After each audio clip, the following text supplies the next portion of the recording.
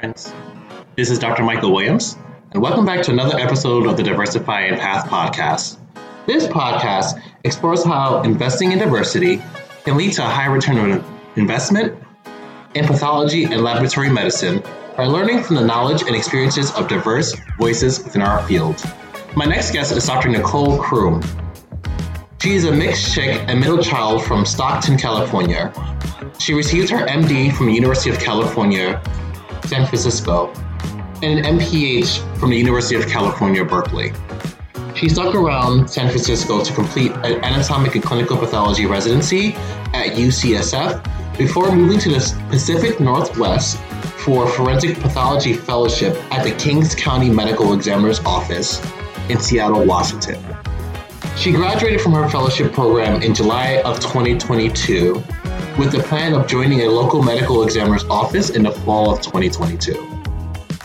Her forensic-related interests include the association between public health and death investigation, emergent infectious diseases, and educating potential future forensic pathologists through mediums such as Dead Men Do Tell Tales, a podcast that she hosted with another forensic pathology fellow. In her spare time, Nicole enjoys reading dystopian fiction, kickboxing, thrifting for dresses with pockets, vicariously living the farm life through Stardew Valley, and spending an evening at home with a streaming service whilst cuddling with her husband and cat and sipping a craft beer. Without further ado, here's Dr. Nicole Croom. All right. Hi again, friends. This is Dr. Michael Williams. I'm here again with another episode of the Diversify Path podcast. And so I'm here with my next guest. So can you tell us who you are, where you are from, and your pronouns? My name is Nicole Croom. I am a mixed chick and middle child from Stockton, California, which is located in Northern California, the Central Valley, about 45 minutes south of the capital, Sacramento. Not San Francisco, Sacramento. And my pronouns are she, her. I love the mixed chick, middle child. It's like, I love the tagline with that. And then can you tell us what level of training you're in? I'm currently a forensic pathology fellow at the King County Medical Examiner's Office in Seattle, Washington. All right. Okay, so can you tell us what got you involved into medicine and how you eventually came from Sacramento to where you're at currently in training? Tell us your journey. So technically my first exposures to medicine, besides going to the doctor, was my mom. She was actually a clinical laboratory scientist while I was growing up. And even into adulthood, she worked for far too many years and only retired right at the beginning of the COVID pandemic, which is not ideal timing for somebody who needs to start relaxing. Right. But growing up when I was little, I wanted to be a pediatrician because that's the only type of doctor I knew. And getting exposed to that, I was also very interested in health in general. But then with my mom, we used to go visit her in the lab when we would grab lunch with her as kids. My dad was a stay-at-home dad, and so sometimes he would take us over there, and so we would get to look through microscopes at the urine samples that she had, and I always thought it was super cool. But really after that phase in my life, I didn't become cognizant of medicine and different fields in medicine again until I was a junior in high school-ish. I was a huge fan of all of those forensic science TV shows like CSI Las Vegas, the original, NCIS, Bones, etc. So once I learned that being a forensic pathologist was a thing, I really wanted to get to know more about that field in particular. So my love of forensic science, plus I was really interested in studying human anatomy and physiology. So during my senior year of high school, we had to do something called a senior project, which I don't know if they still have to do in high schools, but essentially it was like a year-long project we had to do, and we had to deliver certain things at different periods in time, and then do like a 30-minute oral presentation at the end, and show off a binder and a typed report, blah, blah, blah. It was basically like a little thesis, but for senior year of high school. For the high schoolers, yeah. And for that, I wanted to do something Yeah. So for that, I wanted to do something related to forensics. And my mom actually had a friend from work whose daughter was a deputy coroner at an office somewhere. So my mom reached out to her and tried to get me a shadowing opportunity. But unfortunately, her office at the time didn't let lay people come in. There's a lot of, bureaucracy in the world of forensic pathology, which I'm sure we'll talk a little bit more about later. But so I didn't end up being able to shadow at that office, but I was able eventually to shadow at the San Joaquin Sheriff Coroner's office, which was just outside of Stockton, so it was really easy to commute to. And while I was there shadowing a deputy coroner or death investigator, I got to meet the chief medical examiner at the time, Dr. Bennett Omalu, who people might know because of the movie Concussion. He is renowned for discovering chronic traumatic encephalopathy in football players. Yeah. And he was amazing. He took the time to answer a few of my questions about the field, and then he said if I ever wanted to come and shadow him specifically, I could. So when I was in undergrad at UCLA, I would come back and I would shadow him whenever I was home on vacations. And so he was an excellent mentor who I would not have gotten into the field of forensic pathology without. So essentially from that point on, I knew I really wanted to go into forensic pathology. And nothing along my journey swayed me from that. So I actually ended up writing my personal statement for medical school about forensic pathology and how much I loved it. And then residency, the same thing. Personal statement was about forensic pathology. And so there was a lot of talk initially when I was applying about whether or not I should mention that forensic pathology was what I wanted to do at those different stages. Because it is like the dark side of forensic pathology, and a lot of clinical specialists don't really understand its importance in relation to medicine either.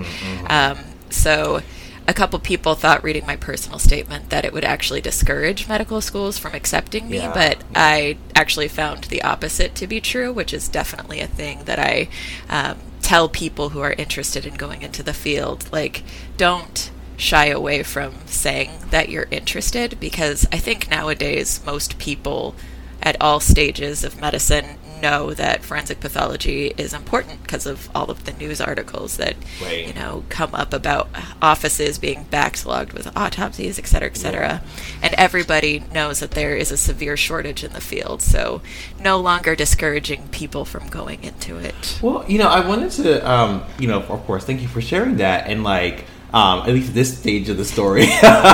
But, I actually was going to bring that up in terms of, when I first applying to med school and bringing up the fact of doing forensic pathology. I mean, I think in general it is popularized because of the sitcom, of the TV shows that are occurring, the documentaries and all that. But then also, having the clinical side, clinicians who are dealing with patients and doing the best to optimize the patient's health, reading about somebody who wants to be on the other end, the patient unfortunately passed away for various reasons and trying to figure out why, the fear of the I guess internal conflict of reading, why would you want to enter medicine if the patient's already dead, type, I guess, stereotype that's out there. And I kind of wanted to ask you more about that and get your thoughts and opinions. I know we started talking about that, but I guess let's say there's a medical student who's applying for that. If there is a high school student or college student who's thinking about forensic pathology, and they come up with that, or even who are clinicians who are hearing this and maybe on a admissions board and they read somebody wants to do forensic pathology, what are, I guess, stereotypes or things that we could destigmatize now from your experience to let them know the importance of forensic pathology in medicine overall? So it was actually really interesting working with Dr. Omalu because not only is he an MD, but he also had an MPH, which he really emphasized the public health aspects of forensic pathology for me versus I feel like a lot of those TV shows really highly overemphasize the criminal justice aspect of forensic pathology. And while forensic pathology does serve a lot of great criminal justice purposes, its main purpose is for public health, which is something I think people still don't even realize. Only like 10 to 15%, and even that might be high nowadays, of the caseload that a forensic pathologist sees are homicides. Most of the rest of them are either due to natural disease or accidents, and so all of the work that we do helps contribute to public health, letting people know what people in the community are dying from, what we need to keep an eye on so we can direct resources appropriately. So for me, I was always focused more on that public health aspect of forensics. And of course, in interviews, people would always talk about like, oh, is it like the TV shows or whatever? And no, it's actually way more important than just the things they highlight on the TV shows. But I think coming at it from that public health perspective really made my interviewers understand that, sure, when you're going into clinical medicine, a lot of your focus is on like the individual patient, right. you know? But this, you're focused on that individual decedent and helping to tell their story by relating how they died and helping their family to get closure from that. But you're also helping the community at large by letting everybody know, like, hey, this thing that's causing a lot of people to die that I'm seeing now is maybe an emerging health crisis that we should maybe take care of. So, you know, raising those flags. And I think that's one of the most important things that forensic pathology does. Awesome.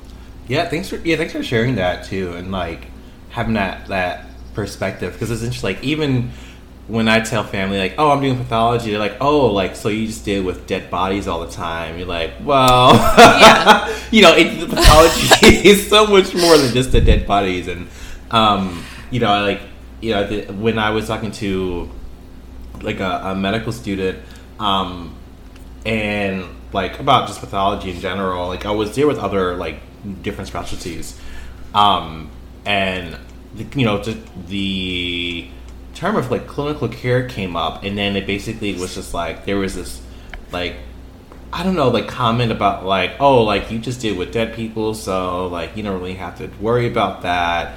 And it was just like, well, it was kind of sad, because I was just like, oh no, like, you know, we have medical students who are entering, and we either we're not reaching out to them enough, or our field is just so hidden and buried that we didn't know. And then like forensic pathology itself, it's like, I think that's the face. Well, just say the face, but like what's there in again TV shows and what's in the media, and so people kind of see and relate that, but then they think pathology is all that, and then have a skewed perspective about what forensic pathologists actually do. So that was just like my experience, but let's continue on. And so now you are, because we could, I'm sure, have like. Well, I just want to say that it's funny that you say that, because that is so true. Yeah. Like, forensic pathology, there's a huge shortage of workforce in the field, which to me seems a little bit backwards, since it is the face of pathology because of all of the TV shows. Yeah. And yet people aren't going into it the way that I feel like they should otherwise be. And part of that, I think, is because people don't understand that you first go through pathology, and people don't understand pathology is not just doing autopsies. Yeah. And I would get that a lot from my family too, because I wanted to be a forensic pathologist, which was that face. And so when I was in residency, they all just were like, oh, so you're just cutting up dead bodies now for... And I'm like, no, pathology is actually very broad, and I'm actually doing a lot of care for living patients. Yes, yeah. And even my care of dead patients is helping living patients. Yes. It's just, it's really interesting. No, I completely agree. It's like, every time somebody asks, like, okay, so you're in pathology, what do you do? It's like, okay, I wish I had like a little card or something that had like a 2-sentence line about what we did, and it's like there's no, you know. And then I'm like, well, it ends up becoming like a paragraph, and then I'm like, well, now I'm thinking of an essay, because like I'm like, wow, let me give you everything that we do. But like, it's just one of those things where it's like, yeah, like the like, unfortunately, we're unfortunately hidden, and nobody, I should say nobody, but we don't really, I don't know, one way or another, we just don't really get a lot of understanding of what we do in terms of clinical care, because our exposure to medical students is usually through like first year and second year, and like teaching Robbins or Rubens or like people are studying for step one, like using pathoma and like all that, but then like the clinical that stops year 3 and 4, and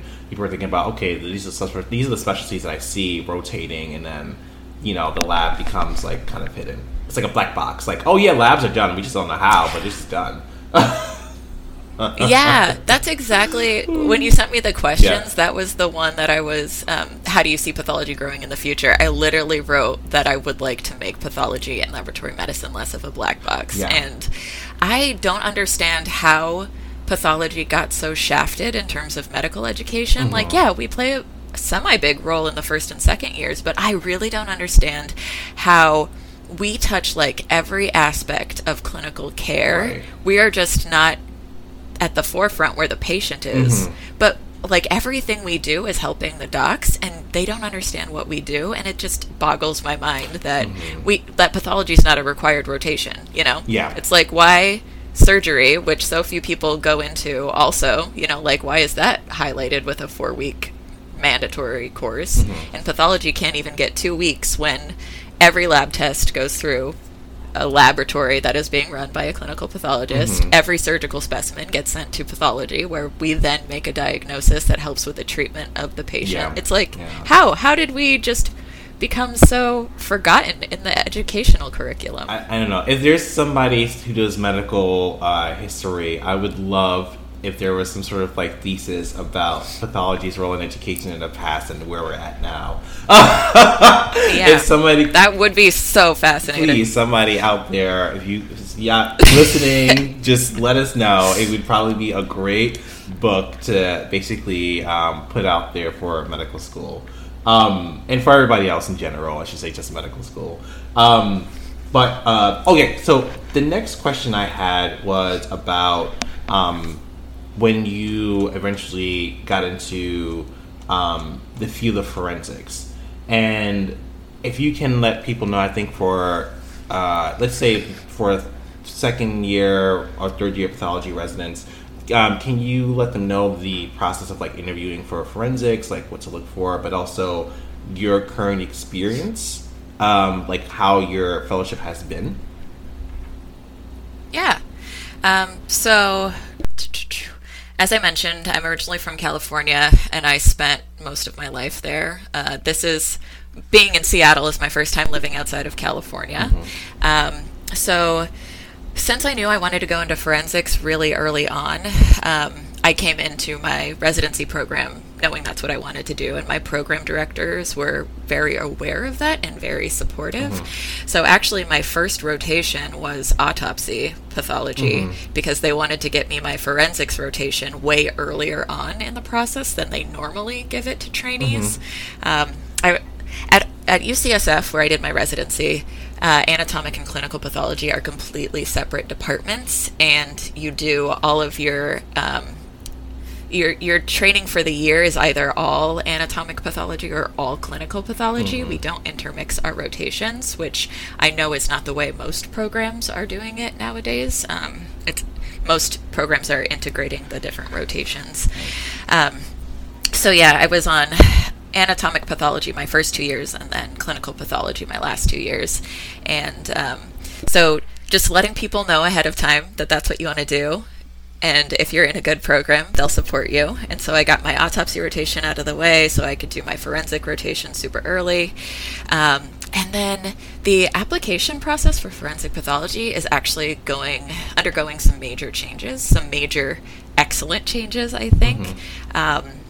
I believe we're the first pathology subspecialty that is going to a match. So when I was applying, I was told that you needed to apply at least 2 years early, and it seemed like from everything I was reading, that timeline was actually moving farther and farther up. So I started to reach out to programs towards the end of my first year, and then I was applying during, I think I started officially applying in April of my second year. And by then it was actually too late for some programs. Like a lot of the alumni at UCSF who have gone into forensics have gone through the University of New Mexico, the OMI. And that's, one of the places that I definitely wanted to check out. And so I tried to set up an away rotation there, which wasn't required, but I just wanted to check it out. And then when I reached out to them about just applying in general, they were already full up for the class of 2021, which my fellowship year is 2021 to 2022. And I didn't know whether that was because I didn't reach out soon enough or, I don't know. And then another program I was looking at was the New York Medical Examiner's Office. But at the time, they still required an audition rotation. And so with those two programs out of the running, I started looking even more broadly. Being a Californian who's always been in California, I did check out California programs. But in San Diego, their timeline, they have a specific timeline, so their application wasn't going to be open for like a year before I could apply. And since other programs was 2 years, I was like, I don't know if I want to wait that long. I want to have the security. And a friend of mine just happened to have moved up to Seattle recently. And so I started looking into the King County program. And I really fell in love with their program just based on like the website description. Because they talk about public health a lot is their emphasis, because their office is actually a division of the preventative health aspect of the King County Public Health Department. So I was like, great, that is their big focus. I love that. That's in line with my values. And then they really focus on education. There was mention that they had an in-house forensic anthropologist. They have this really interesting toxicology surveillance program. They seemed in some ways to be on the forefront of certain things. And so I applied to them, and I came for my interview, which was kind of a mess of a day. Those are the best interviews, of course. Oh, yes. And it had nothing to do with them. It was because my flight got canceled. Like the night I was supposed to fly up, I was at the airport. The flight kept getting delayed, and then it just got canceled at like 1 o'clock in the morning. By that time, I was like, okay, they have us on the first flight out in the morning. Do I go back to my apartment or do I spend the night at the airport? And my apartment was only 30-40 minutes away, but I used rideshare to get there because public transportation wasn't working that late at night anymore. And so the ride shares cost $40 to $50. And so I was like, I'll just spend the night at the airport. I cannot afford another $100 to do a round trip for the morning flight. So I emailed them. I was like, I'm going to be late. My flight won't get in until 8 when my interview day is supposed to start. But I still want to come. I hope you guys will have me. And then in the morning, after sleeping on the rattiest airport bench with music blaring and lights on all night, sleeping, I got on my plane. I slept the whole way there. My friend picked me up from the airport. I was going to go to her place real quick and shower. We got rear-ended on the freeway. What? Going to her house. Yes. I didn't mean to laugh, but what? No, what? yeah. Okay. So at this point, I am convinced that the universe does not want me to make it to this fellowship interview, which makes me even more determined to get there and be amazing and get the offer. So eventually, once the car accident stuff was settled, we got to her place. She was, of course, a little traumatized and didn't feel like driving me to my interview. So I just quickly showered, got changed, and then took a ride share over to the interview. And by that time, I was like halfway through my day. I missed so many things I was supposed to do, but I still got to interview with all of the forensic pathologists and learn about the program. And it was great, and I felt like I would fit in there really well. So when they offered me the spot, I said yes. But wow. Yeah. that was a time in it of itself. Yeah. And they still joke about that around the office. I mean, you're definitely the memorable like candidate for sure. I mean, who's gonna forget that? I mean, yeah. I was worried that they wouldn't believe me because I was just, emailing them updates like, hey, so I got on the plane okay and I landed fine, but now I've just been in an accident, so I will be more hours late. I mean, I guess it's one of those things you can look back in and laugh like, wow, like that's a yeah. During that like distress and like, are they even gonna believe me? Like, do you need to take pictures? Do you have to show them like like the insurance claims? Like, what do you have to prove? Wow. Oh, but it was even the day of though, I was so like semi delirious and just thinking forward to how funny of a story it was going to be to tell that I was mostly just laughing at like the ridiculousness of the situation. The universe said, but no, the universe said like, all right, no, but you're like, no, I'm gonna make it. Yeah, I'm gonna do it. I'm gonna do this. I'll show you, universe. I got this. Oh man. Yeah. Well, I kind of wanted to use this as a springboard towards your podcast. I know you co-host a podcast, and I wonder if you can talk more about it. What inspired you to do it, about you and your co-host, and what do you ladies talk about? Yeah.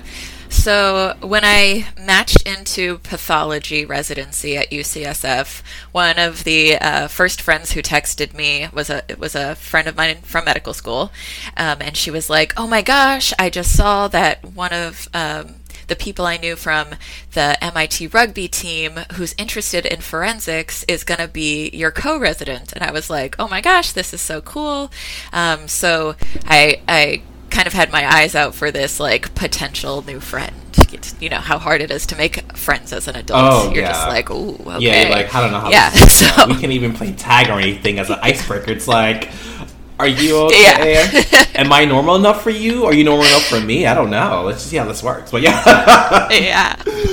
Oh, actually, for me, it's mostly like, are you weird enough for me? Can you handle how kooky I am? So I had my eyes out for her, and when we were at our orientation welcome picnic, we really hit it off. We started gushing about forensic pathology and how much we loved it, and we started talking about all of the podcasts that we listened to, like My Favorite Murder, and That's Why We Drink, things that talk about true crime, which I actually had never really been into true crime growing up, which is very opposite of, I feel like, a lot of forensic pathologists. I didn't really watch Forensic Files because the reenactments just seemed so fake. I could not, get into it.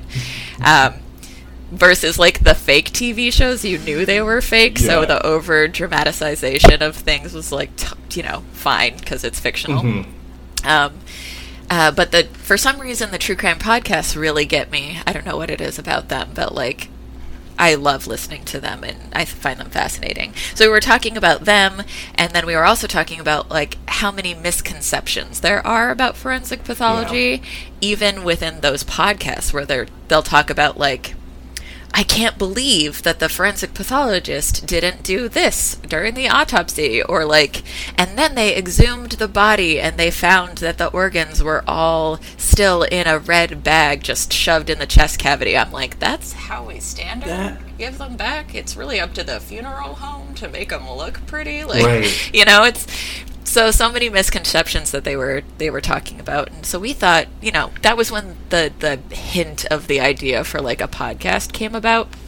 And then, as we became closer friends, me and my co-resident Jordan Taylor, we decided to find lingo for it, and I think it was like I was messing around on Canva or something, and I made what was a precursor to our eventual logo, and I just sent her a bunch of them, and I was like, do you like any of these?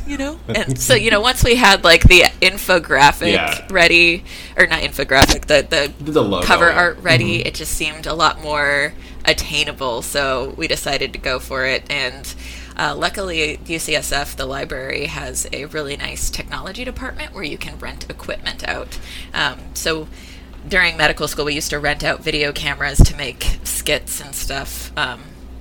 and so they had a microphone and what was that, like a Zoom recorder thing. So we started recording that way, and then eventually we started getting like our own equipment once we realized that we were doing it more in more consistently. So it really just started from like really liking my co-resident and getting to know her, and us wanting to debunk some of the misconceptions in forensic pathology, and also, encourage more people to go into the field based on their understanding of the realities of the field and not what is shown on those fictionalized TV shows. Nice. Can you tell the audience the name of the podcast? Oh yeah, I'm so bad at selling myself. The podcast is called Dead. Yes, thank you. The podcast is called Dead Men Do Tell Tales, and actually, I feel like here it's maybe worth mentioning that we've loved doing the podcast for these last couple of years, but unfortunately, due to bureaucracy things, we will be having to stop doing the podcast. The thing about forensic pathology is it is involved in the legal field, and so there's a lot of kind of tape around doing things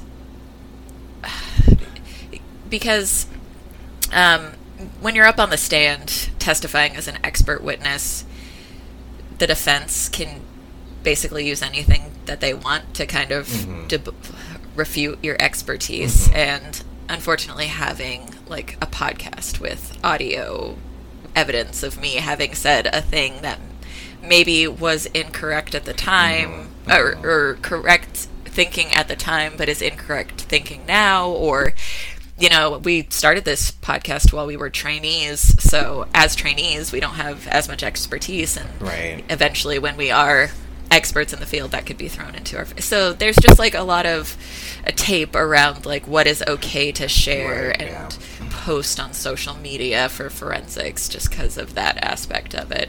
I'm hoping I can still do things with social media, but the podcast itself is going to be taken out of circulation soon, unfortunately. Well, hopefully there are episodes people can reference or listen to, at least to get more education and about the misconceptions about forensic pathology in general, and maybe hopefully inspire future generations of forensic pathologists at least kind of like listen and hear what the field actually is, and not based on what is in media or like what's in the general misconceptions that are basically portrayed for media purposes. But yeah, so okay. Well, I was glad to like put that out there. But go ahead. Yeah. No, I mean we're planning on leaving the old episodes up on the various podcasting platforms, so you'll still be able to hear the old episodes. And we do several episodes where we talk in depth about like what is forensic pathology and how do you go into it, and things like that. So those will still be available. Not sure about the website since it costs money to keep that going, and if we're not actively producing episodes, that's the point of having it, but still hoping to post like educational content on social media in various places. So well, thanks for letting us know about that, and about where it's going. And I kind of wanted to use this little gap to kind of talk about something that we brought up, or that you brought up at the beginning of the episode. The diversified path. I always talk about I always wanted to get more in depth about the different and diverse experiences of pathologists practicing and laboratory medicine, anybody in the field, about their experiences, the intersection between them, medicine, pathology, and diversity. And you talked about being mixed race, and I wanted to have the chance to hear your story about being a mixed race female in growing up in America, and how that shaped your identity. Yeah. So, luckily, growing up, I also mentioned I'm a middle child, which I have an older sister and a younger sister, and they are both part black, part white, like me. Same mom and dad. And I also have two half siblings from my dad's first marriage, and not as close with them because there's, I want to say, like a 15-20 year gap between us, but my half sister did live next door to us for a long time with her husband, and they also had mixed children, so my niece and nephew were mixed. So, growing up, I didn't feel like I was totally alone because I saw people who looked like me in my siblings and my niece and nephew, but like out in the greater world, I didn't really see anybody who looked like me. There wasn't much representation of mixed people in the media, like magazines. I remember I was subscribed to like 17 magazine when I was a kid, and it was always like a white blonde chick on the photo, which makes you feel like you're an alien for sure. And so, growing up, I got the question, "What are you?" a lot from a young age, and I never found the question particularly offensive, and I still don't find the question particularly offensive, which might seem a little strange, and I know is not what is true for everybody. But for me, it always just seemed like a sense of curiosity. And nowadays, whether because of cultural shifts or maybe my facial features have become more defining of some race, I don't know, but people don't ask me that question quite so often. And when that question would come up, we'd sometimes tell my parents later, like, "Oh, today somebody asked me what I am," and again for the millionth time. And my dad would always just say, if people ask you, tell them you're human and it's none of their business. And I mean, I really appreciate my dad. My dad is part black, part white. He looks black. Like if you saw him on the street, that's probably the race that one might assign him. My mom is white. So I really appreciate that he was trying to like prepare us in some way to answer those questions about our identity. But at the same time, it's not really how the world works. You still have standardized tests where it's asking you for your race, ethnicity, and you can only pick one, and other is your best option. Yeah. So, in general, I would say growing up, I never really felt like I belonged anywhere in terms of my looks. So I mostly just focused on, like, I would say I developing my intellectual identity. So my identity has always been centered around my academic achievements. For better or for worse, probably for worse. My mental health says. So like that's how I identified myself, as like somebody who works really hard, strives to get straight A's, that kind of AP honors classes, that sort of thing.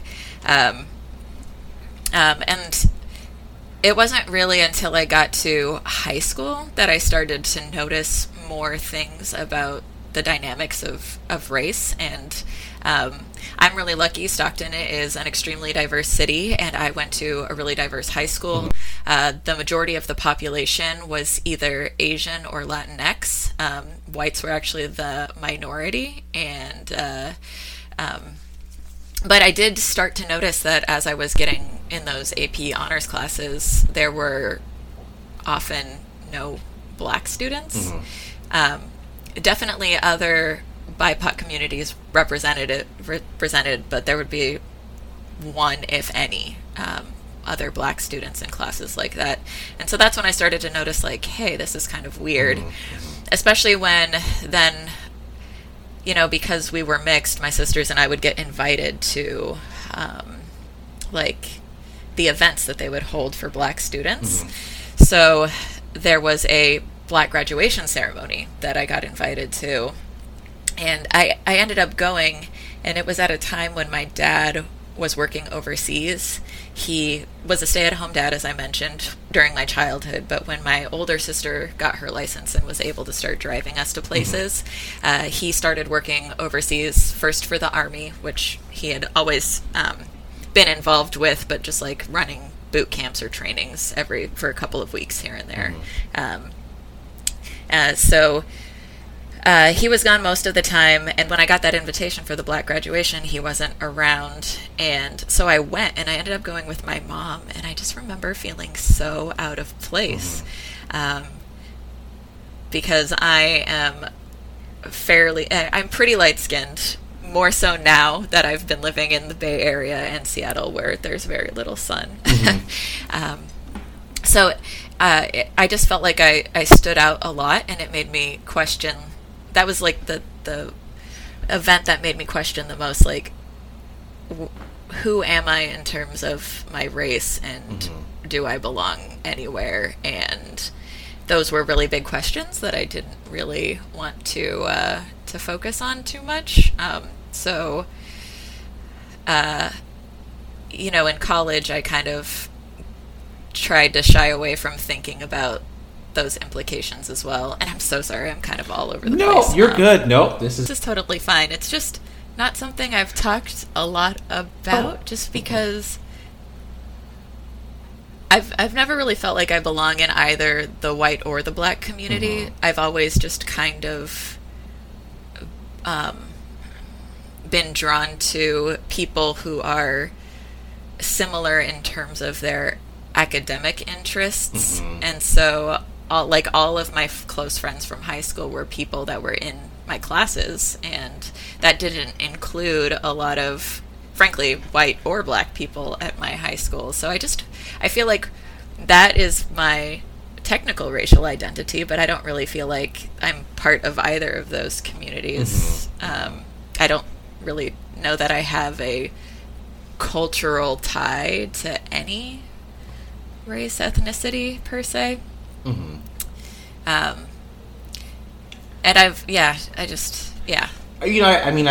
thanks. I want to say thank you for sharing in general, because I think that, especially where we are, things are becoming more about socially defined race, and one of the things, unfortunately, that maybe it's a subconscious or conscious thing that we do, especially here, where we're looking at somebody, it's like there's an assumption about who they are race-wise, and then based on that, like the more about the social and societal implications of that, like meaning, like maybe I could be more or less on guard with this person depending on like how I talk, my diction, and all that. Like for my story, I always say like I did chemical engineering, and like I was one of two Black people in a class. There were 2 or 3 Hispanics, but then like the one Black person dropped out, and it was just like hard because I was the only Black person there. And so it's like, here I am being, unfortunately, the representative of the Black race in this class where they don't really have, they probably don't have a lot of interactions with people outside of that. And I make great friends from that. But in general, that, even in medical school too, where it was just like the same thing, but in the medical field, and like me extrapolating from that, and like the way I guess put myself into interacting with people. And so, I always value the experiences that people have, and like when we talk about race, and like, is that part of their identity, and how it influences how they see themselves, or like, where they are at currently, or in America, or wherever, like how they incorporate that as part of their identity. And like for you, it just sounds like the academic aspect was more of just like maybe that's how you define your identity, and like the race was, or being mixed race wasn't really the forefront of something that you had to define before, talking to people, if that makes sense. Yeah, it does. And and I think that's, I'm having a real hard trying to communicate my feelings about this, and my experiences, but definitely being perceived as like that Black representation sometimes when I'm the only person in the room, and I'm like, I cannot be the representation of Black people in this space because I am not like I just know that I don't have, quote unquote, the Black experience in America. Like, as somebody who's mixed, it wasn't even until I was older that people started recognizing me as like Black and white right off of the bat. I think Black people have always been able to tell that I'm Black. But a lot of times growing up, people would think that I was Latinx. And so I think that was, it's actually interesting how people would interact with me in that sense. Like in college, I worked in a catering kitchen, and a lot of the staff there were Latinx, and so they would speak Spanish to each other in the back kitchen. And when I first started working there, they would speak Spanish to me too, and I have like a basic beginner to intermediate level understanding of Spanish, so I would try to talk to them too, but you know, I would notice that they would like kind of talk about me in front of me, but in Spanish. And it wasn't until my roommate, who's Guatemalan, started working there, that she told me that they thought I was Latinx and that I was like a first generation who never learned how to speak Spanish. And so they thought that I just was really bad at my culture, and so they looked down on me for not knowing Spanish as a Latinx person. And then when they learned that I was Black and white, they started being way more friendly to me.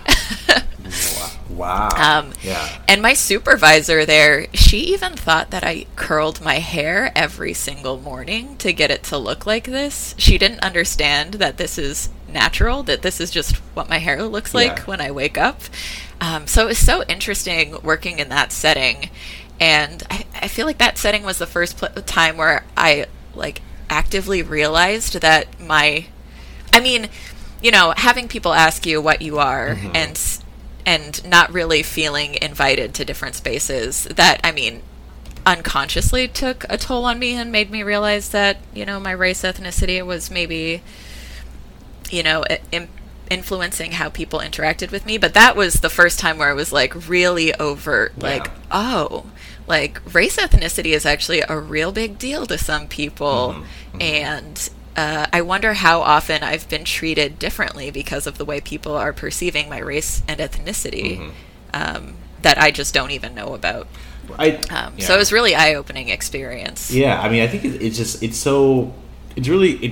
complicated, and I asked the question more because I feel like we're not, like me and you having this discussion, I always feel like we're not the representative for like the Black or white or mixed race or whatever race or ethnicity or socially defined aspect that people assign us physically. I always find it interesting that we have these varied experiences, and like that it's never, or for parts not the same for each individual. Like I'm gonna do a throwback. Like I talked to like William Humphrey and Greta Evaristo, who basically just like discussed their upbringing being mixed race as well too, and like how it's just like it just varied, like it's not the same. And I always just like, for me, I learned from it because I'm just like growing up, I'm Black, and basically seeing somebody who's like mixed race, get to know you more as Nicole, as a forensic pathologist, and not as a mixed race middle child. And then like, I love that, you're basically going through this journey of just like self-discovery and like how things are important to you and like kind of figuring things out. And basically would love to hear it one day, like, how you grow, day by day based on that. Yeah, that's definitely something that I'm still working on, and is incorporating my race, ethnicity more into my identity and like figuring out what it actually means to me. And I don't know. I really appreciate everything my parents did for me, and I think that's another reason why I focused so much on my education and not so much on like my identity development outside of that, is because that's what they really pushed for. And like I mentioned, my dad tried to help us a little bit, but he didn't really understand, I think, the day-to-day struggles that we would be going through. And it would have been, I think, nice to have sort of more of that guidance, like, you know, how to. I don't even know how to say it, but like how to navigate, how to really own, one's own identity when it's like how to navigate society and really own my identity. I think you own it. You got it, girl. Different ways. I think you're owning it. Thanks. Day by day. I love it. Just other experiences that I wanted to mention, just for other people who are maybe mixed race and struggling through the same things I was. Another thing about my mixed race identity that I think I'm still processing and like thinking about is my imposter syndrome, I think, has been exacerbated by my mixed race identity. All of my successes, I always question whether I'm successful at it because I kind of get the diversity vote. Like, as a mixed person, I'm like, I don't know, I feel like people perceive me as an approachable minority. And so I often wonder, like, do I get offered certain positions because they're like, oh, well, we can say, you know, that we have now increased the diversity of our office because she is part black. In addition to having these achievements, it's like, she's also part black. So, like, maybe my achievements, I don't know if I would be able to make it to places on my own merit, essentially, is something that I've always questioned about things. So that was just another thing I wanted to bring up, is like the tie of imposter syndrome and race ethnicity. Actually, do you want to give advice to those who may be struggling with their, you know, I guess, racial identity now? Like, advice that you kind of picked up along the way, or things that may help those who may be having those similar struggles? What advice would I'm trying to think, like, if I went back and I was talking to my middle school, high school, college self, or whatever, what advice would I give? Well, I guess nowadays it's just, it feels like people are more comfortable talking about race and ethnicity, which I think it's nice in that, you know, it's giving people space to talk about issues that have always been affecting them, but people have been uncomfortable to talk about. But I also understand how it can also be traumatizing on another aspect, like forcing people to think about these issues when maybe they don't want to think about these issues. So I guess just being kind to yourself is the main thing, and something that I am still working on, as I think many of us are. And, you know, giving yourself the space to explore that when you feel comfortable, and to back away when you feel like you need the space.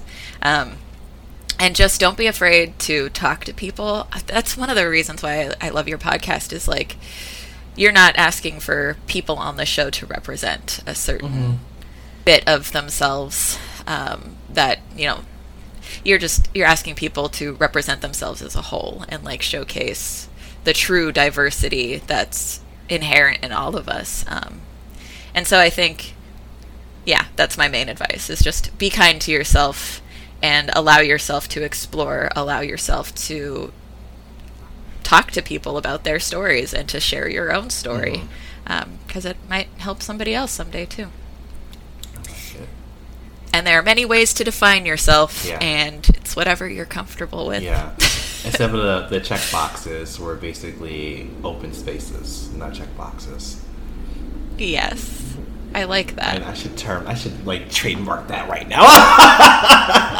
I know. Where is the merch section of your website? I need a t-shirt. Okay, so 2 last questions to ask you. The first part is, what are ways that we can diversify in path?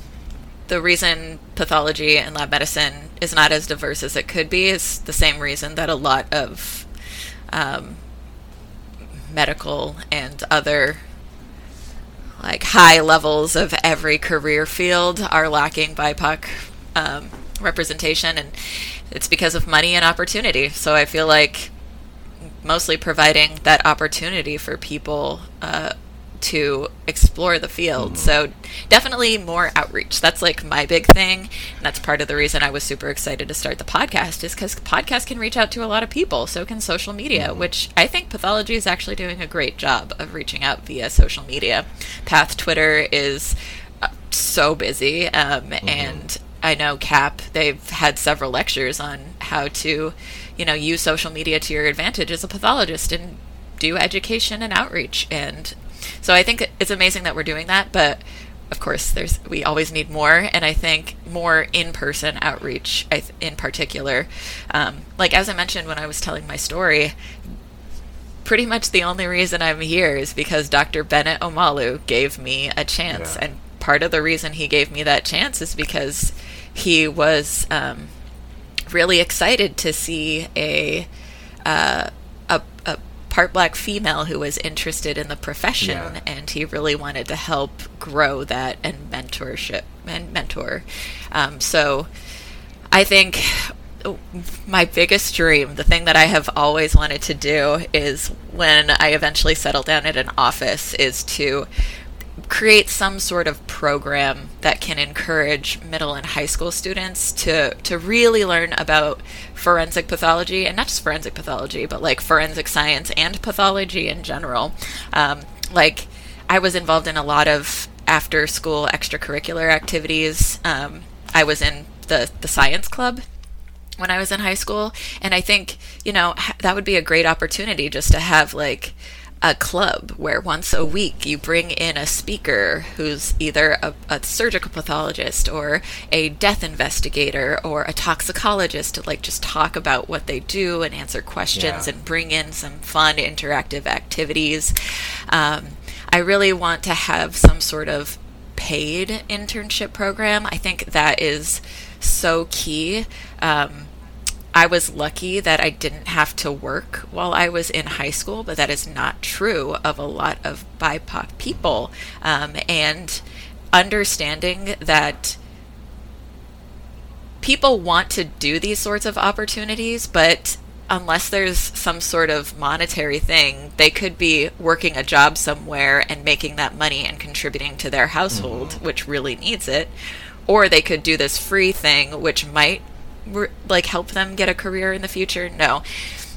So I would really love to start some sort of paid internship sort of opportunity, which, covers travel and gives them a small stipend, something that'll like help to ease the burden of participating and learning more about the field.